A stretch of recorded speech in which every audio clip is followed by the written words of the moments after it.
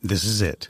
The putt to win the tournament. If you sink it, the championship is yours. But on your backswing, your hat falls over your eyes. Is this how you're running your business? Poor visibility because you're still relying on spreadsheets and outdated finance software? To see the full picture, you need to upgrade to NetSuite by Oracle. NetSuite is the #1 cloud financial system to power your growth. With visibility and control of your financials, inventory, HR, planning, budget, and more, NetSuite is everything you need to grow, all in one place. With NetSuite, you can automate your processes and close your books in no time while staying well ahead of your competition. 93% of surveyed businesses increased their visibility and control after upgrading to NetSuite. Over 27,000 businesses already use NetSuite. And right now, through the end of the year, NetSuite is offering a one-of-a-kind financing program to those ready to upgrade at netsuite.com/C-Suite. Head to netsuite.com/C-Suite for special end-of-year financing on the #1 financial system for growing businesses. netsuite.com/C-Suite.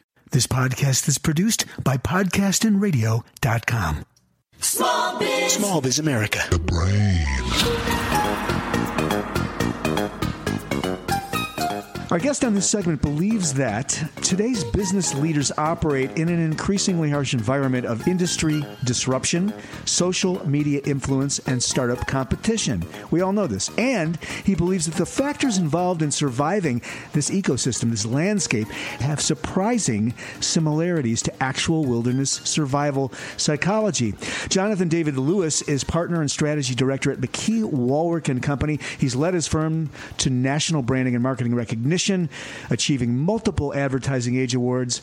As a business thought leader, Johnathan is a regular contributor to Forbes, Digiday, and Advertising Age. He's also an expert in the factors that lead to stalled growth and helping companies navigate the dangers of the brand wilderness.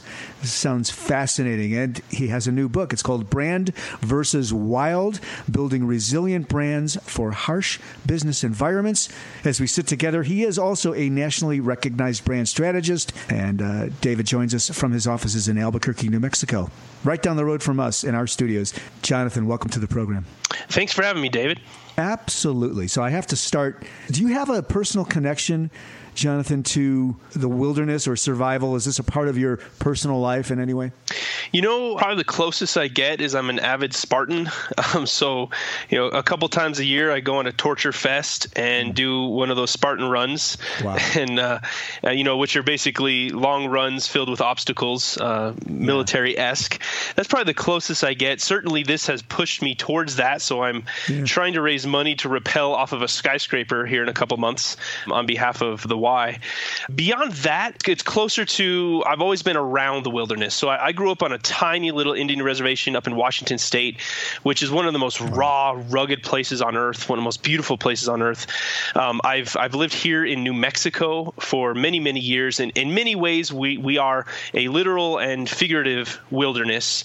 And there's so many things to love about Albuquerque, New Mexico, but there's also a different mentality, and there's a way to survive and thrive here, especially if you're in the marketing advertising business. You have to have a different sort of mentality. So it's always surrounded me in terms of pushing my limits, pushing myself. I think my outlet has been the Spartan race. So interesting. Let's connect some dots to the wilderness, from the marketing side. So what are some of the skills us business people, business leaders can learn from what you know about what it takes to survive in the wilderness? Yeah, well, really, the premise of Brand versus Wild is this idea that I think we're all feeling. I mean, that's the reason I wrote the book. All of my colleagues, all of my clients, I'm reading it everywhere. We're all overwhelmed by the sheer pace of change in the world around us. And it's overwhelming and it's isolating. And we don't know what to do with it. You think about automation and artificial intelligence, and then you get into things like politics, the Brexit and Trump disrupting politics. Yep. We don't know what to do with this. How do we not just survive it? I mean, how do we navigate it and thrive in the midst of it? And that's really the premise. And there is a way, but you have to get your arms around it first. And it's the velocity, as Thomas Friedman says, it is moving faster than any of us on a human scale can possibly comprehend or get our brains around, as you say. And it's also the what it is, and so many. That's the multiplicity of messaging and information and stimulus in a marketing environment. So I love the notion of, beginning to get a glimmer of getting comfortable to be able to operate and, as you put it, navigate. So, Johnathan, are there specific skills that we can learn from true survivors that can help us navigate the velocity and possibly the multiplicity of what's happening? Well, absolutely. And that was really one of the stunning things we learned that led to Brand versus Wild, which is we have over 10 years of proprietary research into the factors that affect business growth. We know that there are 7 factors that affect business growth. What we've learned is they are highly correlated with the latest in survival psychology. It sounds crazy on the surface. When you go under the surface, it is absolutely true. So much so that I can say something preposterous. Like there is very, very little difference psychologically between a group of survivors crash landed on a mountain or lost in the wilderness or in the desert. Very little difference psychologically between them and a group of business professionals trying to tackle, handle, navigate an unexpected challenge. Both groups have a predictable response to disruption. And that's the first place to start, is understanding yourself. Understand how you are going to react. You are probably reacting today because we're all being disrupted. That's where you have to start in order to find resilience, which is this idea that is really part and parcel of our new strategic imperative for businesses. It's not old world thinking around size, longevity, scale. These are old notions of success. The modern economy demands resilience, which has a whole new principles required for success. Before you even get there, though, you need to know how you're going to react in the midst of the wilderness, in the midst of disruption. And when you discover that survival psychology has really, opens the door to a lot of new ways of thinking, it really frees you to take on new tactics for tackling this pretty overwhelming modern economy we're in the midst of. So I love this. So, and you've said that there's an immediate reaction. And first of all, let me say that this makes a lot of sense as well, because we're human beings that are wired. We've got DNA, we've got cellular memory. So it makes sense that there would be this reptilian sort of approach that comes very naturally and ubiquitously to all of us humans that are trying to navigate all this stuff. And it started with, surviving in the wilderness. So this doesn't sound that preposterous, at least to me. Now, to my listeners, I can't say. We'll find out. But you have said that there's an immediate reaction to disruption, and this may not be the way to do it. So talk a little bit. Let's unpack this. Yeah, well, what we've learned in our own business research is that there's 7 factors that affect growth. They're predictive in terms of whether you're growing or you're having stalled growth in companies. Mm-hmm. 3 of them are external. They're things you'd expect. They're things like the economy, disruption, or aggressive competition. And those are really the catalysts for the 4 other internal dynamics that affect growth. And this is where we got really excited ourselves, is we discovered 4 of the 7 statistically significant factors that affect growth are inside of us. They're inside of our organizations. And when we found out this is correlated with survival psychology, we learned when you are disrupted, when you face an unexpected challenge, these 4 internal factors hit in cascading order. So the first thing that happens when you're lost, when you're disrupted, is you deal with fear. Then you begin to drift as an organization. You lose your focus. Then you become very inconsistent, and the wild very seriously can turn you wild as an organization. And then ultimately and finally, we all turn savage. We all we lose our alignment and we turn savage. We turn on each other. Now, there are very specific bad decisions we make all along the way with each factor. Right. And knowing that, so that you can, in the midst of it, you can sort of stop and say, okay, I'm taking a very predictable response to this situation, and it's a bad response. That's your first step to avoiding what Sears is doing, what JCPenney's is doing, what all these companies are doing as they're being disrupted. Right. And it makes so much sense that fear is at the top of the list. I mean, it's been said that fear and love are the 2 sort of human, that there is the polarity of human emotion, and then all the other gradient areas in between represent derivatives of those ideas. So fear being at the top, and this idea that an immediate reaction is wrong seems right, right? Right. Definitely. And when you think about fear, The first thing, in terms of a business sense, usually the first thing we deal with when we're afraid is this resistance to invest in ourselves, in our R&D, in our marketing. When the research says when the market's down, when you're embattled, you need to invest. I mean, that's when the opportunity opens itself. That's also where you lose a lot of ground. We also, probably the biggest mistake we make when we're afraid as an organization is we have a resistance to narrowly define our target. We will take anything because we're afraid. We're just in survival mode. So we'll just take anything that comes along. When the research says the more narrowly you define your audience, the more you grow and the more margin you find. So those are terrible decisions we start to make because we're just afraid. And there's this awesome theory in survival psychology that was developed by Dr. John Leach. He has a theory called the 10-80-10 theory. He says that in any disruptive environment, in any survival scenario, we all react in one of three ways. 10% of us are prepared. So when we're disrupted, we get through it logically, we think rationally, we can get through it, and we can lead other people through it. 80% of us are paralyzed by disruption. We are afraid. We don't know what to do, so we don't do anything. We just kind of freeze. And then another 10% of us panic. We make things worse. We make dangerous decisions for ourselves and make things more dangerous for others. So a good 90% of us are not prepared for disruption.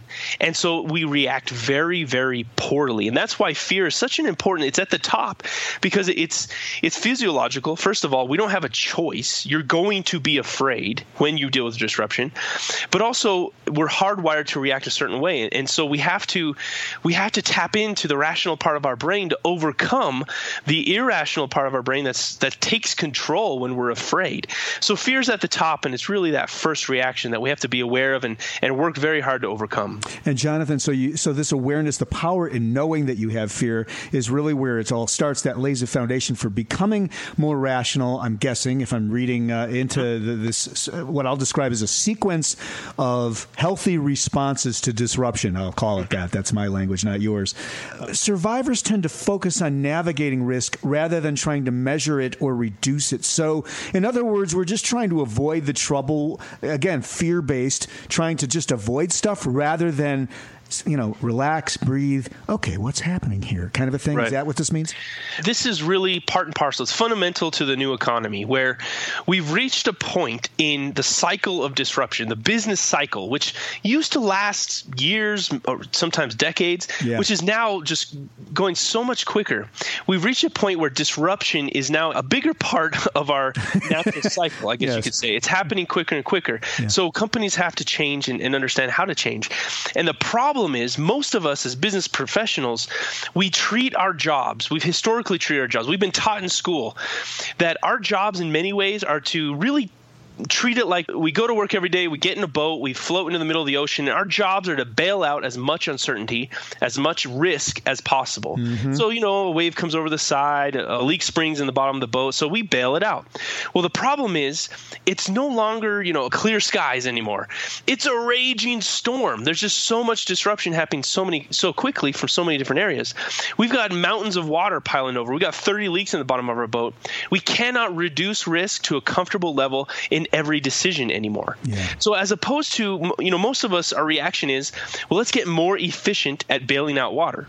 Let's work on going faster, quicker, and more efficiently bailing out all this risk, when really perhaps the answer is to learn how to swim.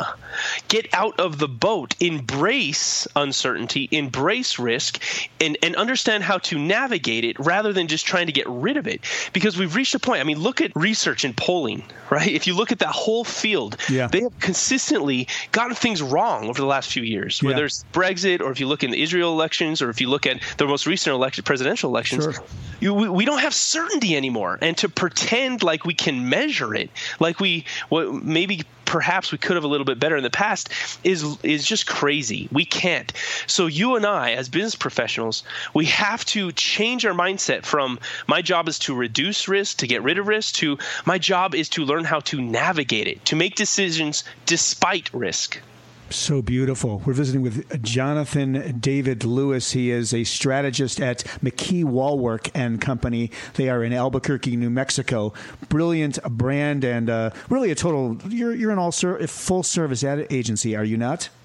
We are. I mean, really, in many ways, our niche is turning around stalled, stuck, and stale brands. Wow. Yes, we have full service, but that's where we really focus. The website there is www.mckee, that's MCKEE, Wallwork, WALLWORK.com. And, of course, it'll be in the show notes as well. Okay, so the fear drives a lot of this, the losing focus, and you've seen this in organizations. You've probably seen it with clients you work with, where they are swatting at flies. They're trying to broaden and broaden because they're afraid they're going to lose everybody rather than narrowing and narrowing. That's so brilliant. And for those listening, we have a mixed audience of solo entrepreneurs, small businesses that have some employees, and probably some larger organizations as well. I'm going to guess everything we're saying here is ubiquitous, whether it's a collective organizational idea or it's just human behavior as applied to the solo versus the organization, right? There's not, I'm going to guess there's not a difference. Do you agree? Not at all. I mean, as you said, we're dealing with human nature here. And so whether you're by yourself, you are going through those four internal dynamics. I mean, you're dealing with fear. You are losing your focus. Very recently I did. Yes, I understand exactly what you mean. Go, please. The problem is just compounded as you add more people. So that's where we get to this old idea of size and scale and longevity. Used to be strengths, used to be measures of success. Today, those are actually measures of vulnerability. You're slow if you're big, and often you're arrogant if you're big. Right. And success in many ways is that first step towards failure, because Nike is learning this. Nike is being disrupted today. They just announced layoffs. They're trying to reorganize their product line. Nike, has talked about this idea that when you're successful, you fall into that myth. You believe your own lie that whatever made you successful will continue to make you successful. So it's really not about size. In fact, there's an inverse relationship. The bigger you are, the more you need to worry. So the smaller you are, the more nimble you are, the more able you are to have alignment with your team or with even your own thoughts. So certainly, size isn't the biggest issue here. Well, I would say this. One of the biggest problems we have as we're overwhelmed by the wild, as we're isolated by the wild, is we lose our perspective. And when you are lost in the wilderness, perspective is life. And researchers decided to go test this, where we've all seen the movies where someone's walking in circles in the desert. And I don't know, if you're like me, you kind of wonder, does that really happen? Would I actually walk in circles? Right. Well, and have no sense of direction. Exactly. Right. Would that happen to me? Of course not. Right. Well, researchers decided to study this. They put GPS on individuals and dropped them in the middle of the desert, dropped them in the middle of the forest. Love it. And it's kind of hilarious. But what they did is they said, okay, you're alone, you're in the middle of the wilderness, go walk in a straight line. And what they discovered was, yes, indeed, people walk in circles, but not everybody. The folks that walked in circles were the ones that lacked their bearings. They had no bearings. So if it was overcast and they couldn't see a mountain or they couldn't see the sun, they walked in circles. Sure. If it was nighttime and they couldn't see the moon, they walked in circles. They decided to go extreme, and they actually conducted this study again, but blindfolded everybody. And 100% of everybody walked in circles. So the fact is, without your bearings, without perspective, you will, as an organization, as a person, walk in circles. Perspective is life. Understanding what's really going on in the world, in the wild around us, is life. And to get there, you have to do the one thing you don't want to do. When you are in this death spiral from fear to lack of focus to inconsistency to savagery, you're losing your perspective along the way, and you're hardwired to your adrenaline's pumping, you have these hormones pumping through your blood. The last thing you want to do is stop. Yet the first thing you must do is stop. Any survivalist will tell you this. If you're lost in the woods, you have to stop. And it's an acronym. Stop, think, observe, plan. And what's interesting about this, it's not just good advice. It's actually your first act of courage. When you force yourself to be still in the midst of the chaos, no matter how bad it is, you're exerting courage over yourself and allowing your rational brain to take back over from your irrational brain.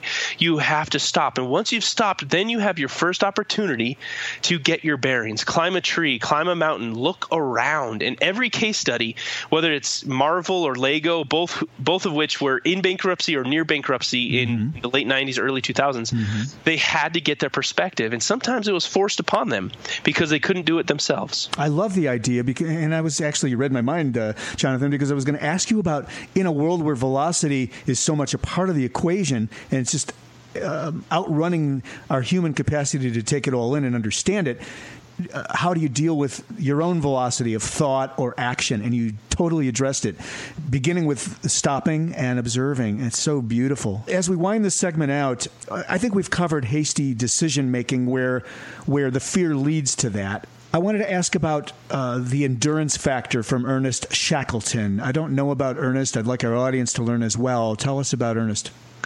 Yeah, I mean, I think endurance and obviously as a general topic, even outside of the endurance and his story. Mm-hmm. But I mean, there's a lot of books coming out right now about grit, and when you think about what does it take to get through some hard times, the economy, the increasing pace of change, one of the key components really is this idea of grit. And what we found in survival psychology is that there's this phenomenon that is believed to be real, but is completely not understood. It's almost beyond research today, except that we have seen it, and it's called the will to live.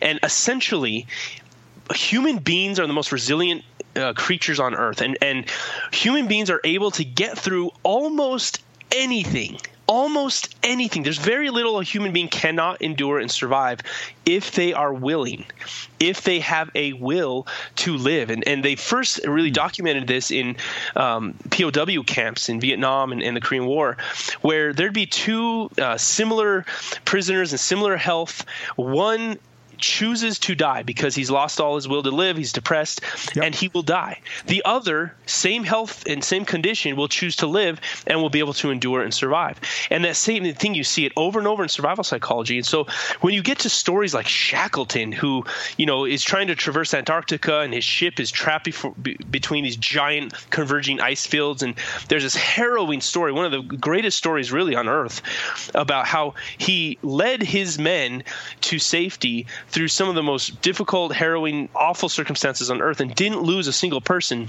It came down to, I think this is one of the critical points of the book and for all of us, as we face the wild, as we face these harsh circumstances, whether we look at case studies with companies or whether we look at real-life survival scenarios, the key difference between companies and groups of people that are able to face adversity and get through it and those that face it and go backwards or disappear has nothing to do with the externalities. It doesn't matter how much money you have, how talented you are, how great of a plan you have.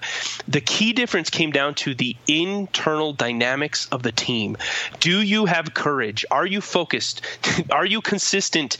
Are you aligned? If you have those things locked in place, then even a mediocre plan can get you through. If you have a great plan and zero alignment and a lot of fear, you have no chance. So brilliant. Thank you, Johnathan. Great stuff. Johnathan David Lewis has been our guest. He's the strategy director at McKee Wallwork & Company. The book, Brand versus Wild, Building Resilient Brands for Harsh Business Environments, now available everywhere and anywhere. So thank you so much for this. We'll do it again for sure. Johnathan David Lewis, thanks for joining us. Thank you, David. Small Biz America. This podcast is a part of the C-Suite Radio Network.